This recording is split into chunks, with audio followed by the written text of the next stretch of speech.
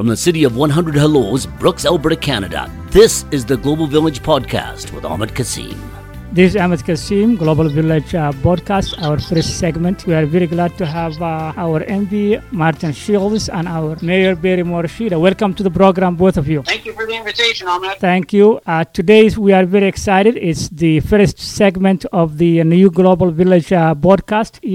Martin, what are the impacts of the COVID-19 on our community and resources that are available for our people in this area? You know, Ahmed, that's a really good question. I'm dealing with a specific topic on the Heritage Committee, and we're dealing with the music and entertainment industry in the sense of the effect that has.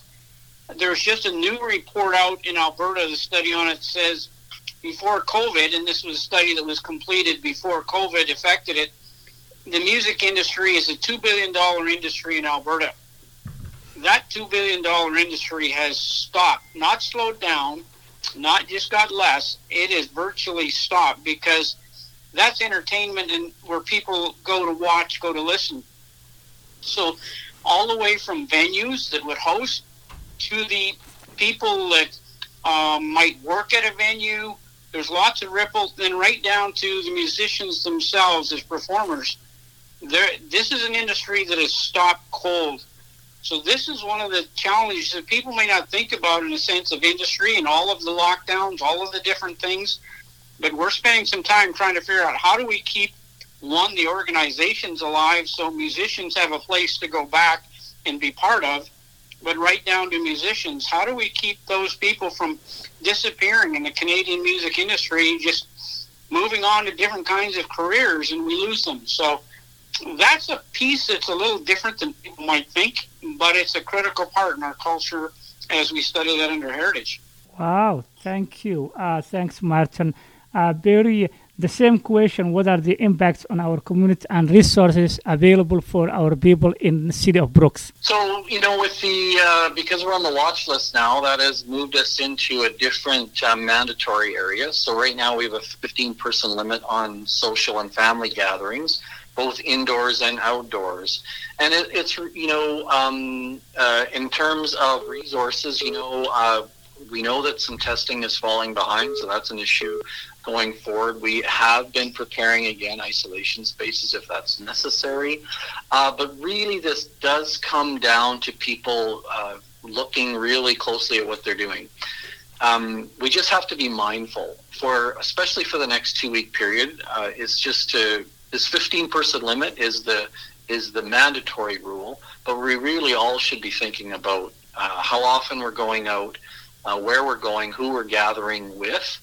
You know, and it's clear, the evidence is clearly pointing to, you know, schools aren't the problem, restaurants aren't the problem. The problem is people primarily gathering in homes, in family settings, and they're just not following the rules. They're not paying enough attention. We need to do that or we're going to have problems. So, you know, limit those cohorts, wear a mask in indoor settings if you can't. You can't distance. Just be smart, and we need everybody to bear down and be a little bit more mindful for a while here again. Oh, that's well put. Thanks, Barry.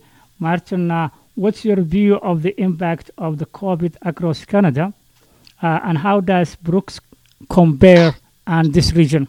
Well, Ahmed, that's a good question in the sense that on some different provinces do different things. The Atlantic provinces have had an Atlantic bubble for a long time.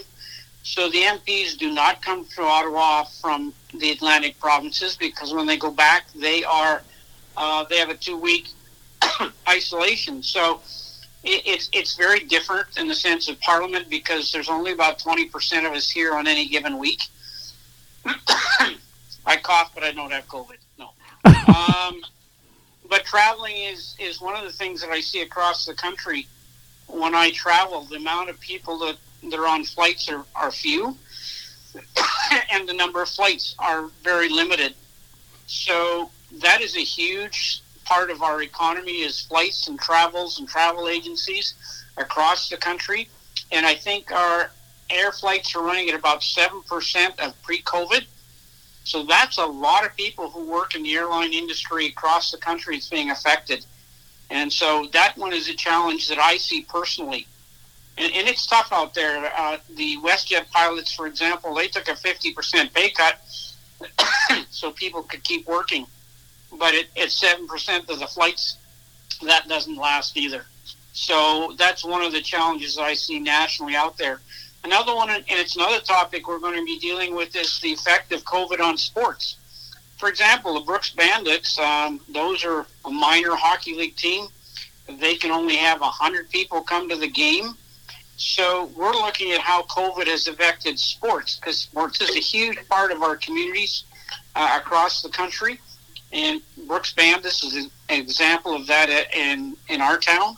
So the challenges of COVID on other things around, like sports, people think of maybe the essential, we need to protect lives and livelihoods, but there's a lot of those livelihoods that are affected by other things in our community, and sports is one of them. Well, but thanks, Martin.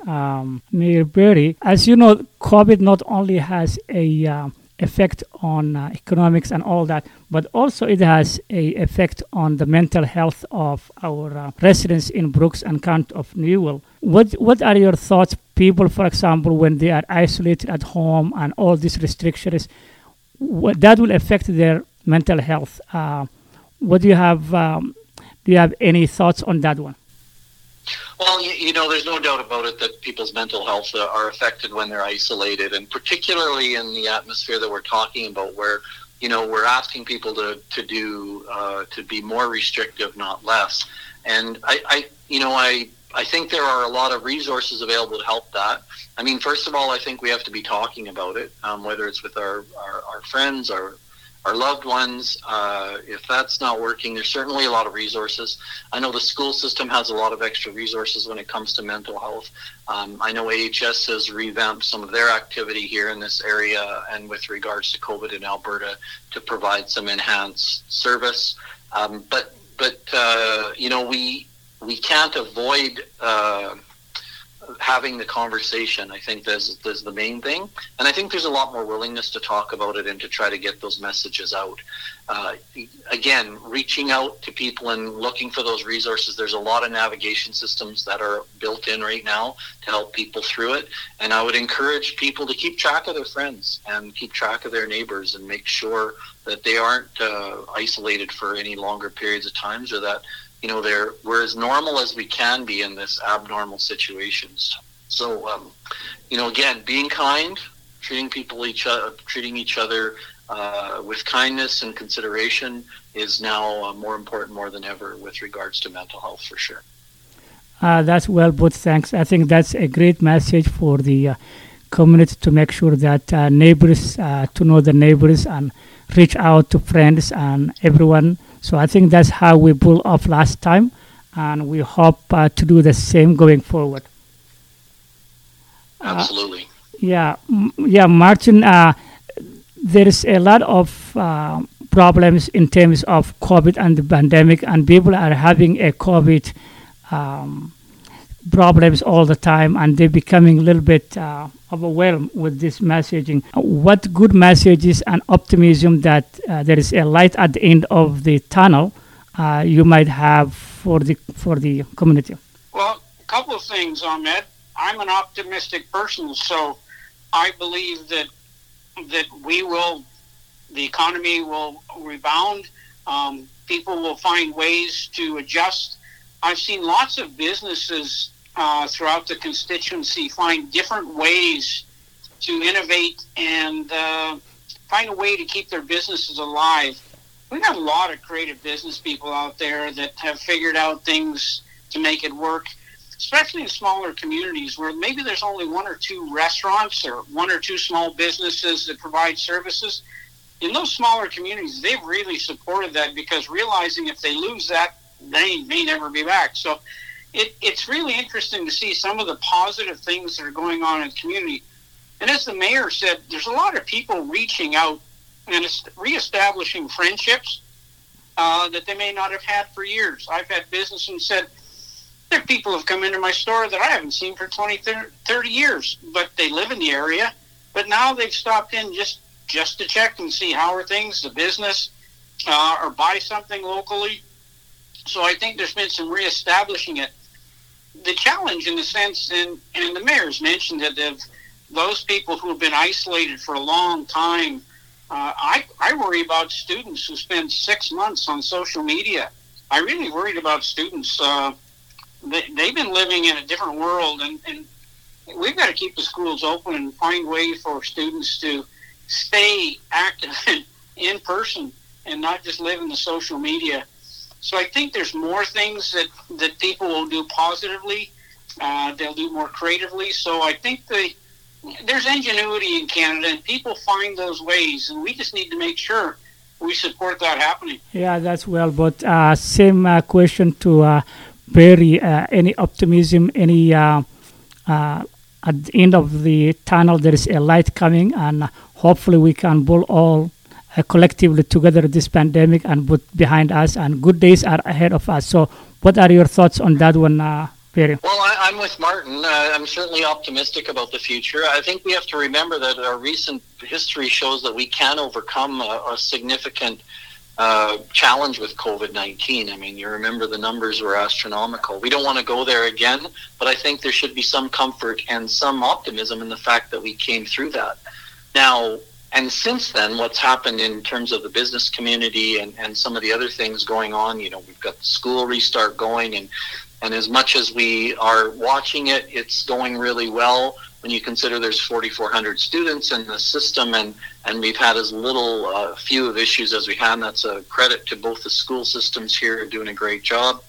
I think the business has come back, it's busier, but again, we need to remember what took us there, and our optimism and our hope has to be borne out in the actions we take, and those actions have to be the ones that took us through the last crisis, and that is the distancing and just being smart, because we're protecting not just ourselves, we're protecting businesses, and we're protecting the future by being very smart when it comes to what happens over the next couple of weeks, next couple of months. The other piece of optimism is, a vaccine. Pfizer made a great announcement today that, it's 90% effective. And while it's still months away for us, we can look forward to those outcomes from all of this research and all of the companies getting together and all the resource that's being put to that. So that's another piece of optimism that we can't lose track of. But in the interim, we're going to have cases, and cases are going to go up and down, and we might go from 0 to 100, and those kinds of things are going to happen. But remember, we've been through this before. We can continue to progress in terms of the economic relaunch. We can continue to progress in terms of making sure, as Martin said, people have ability to socialize and do it in a smart way. Don't lose sight of those things, because we can still manage that. And then there's still hope on the future. And I think we've lived through that. We're gone through that. We just have to make sure that we continue to move forward with that same attitude and that same work ethic. Yeah, thanks. The mayor mentioned something about being kind, and I think that is so critical. We have a lot of people out there providing services, and sometimes I startle them when I say, thank you for being here so I can buy my groceries. I appreciate you doing these things. We need to remember, and the mayor is so right, we've got to be kind and respectful of those people out there that provide the services that are so essential to us and the risks that they're at. So being kind is really an important piece of that. Yeah, absolutely. Yeah, fully agreed. And I think essential workers, not whether they are from the grocery, JBS employees who are part of that essential, and other essential workers around our region. I think they have done we appreciate their tireless effort and sacrifice for the common good of all. Martin, what do you think the prevention of COVID in terms of washing hands and mask, as well as if you are close to a lot of people, have your mask? Is there any message you think that might also part of that prevention you might want to share with the community? Well, a year ago, if you'd walked into places with a mask on, they'd be calling the police. Society has changed significantly, and the older you are, changing habits sometimes is tough. But I always carry a mask, but I'm sometimes reminded, hey, you got your mask? Oh, geez, yep, there it is in my pocket. So I think it's sort of the habit in a sense of remembering that's something you need to do. Washing hands is getting more of a habit. It's just changing those things that we haven't done for a lot of people. The mask is one is different parts of the country. It's different. That the mask wearing has been part of it for a long time. Some of it not so much. But I think more people are becoming aware in social settings and different places that it's just becoming something that sort of lessens the risk for themselves and others. That's very nice of you. Barry, you want to add that? I don't think there's much more to say except what Martin said. We should be considerate of others when it comes to wearing a mask. And it's just part of another risk mitigation strategy. We talked about with the numbers going up to try to limit your gatherings. And if you don't have to do it, don't do it.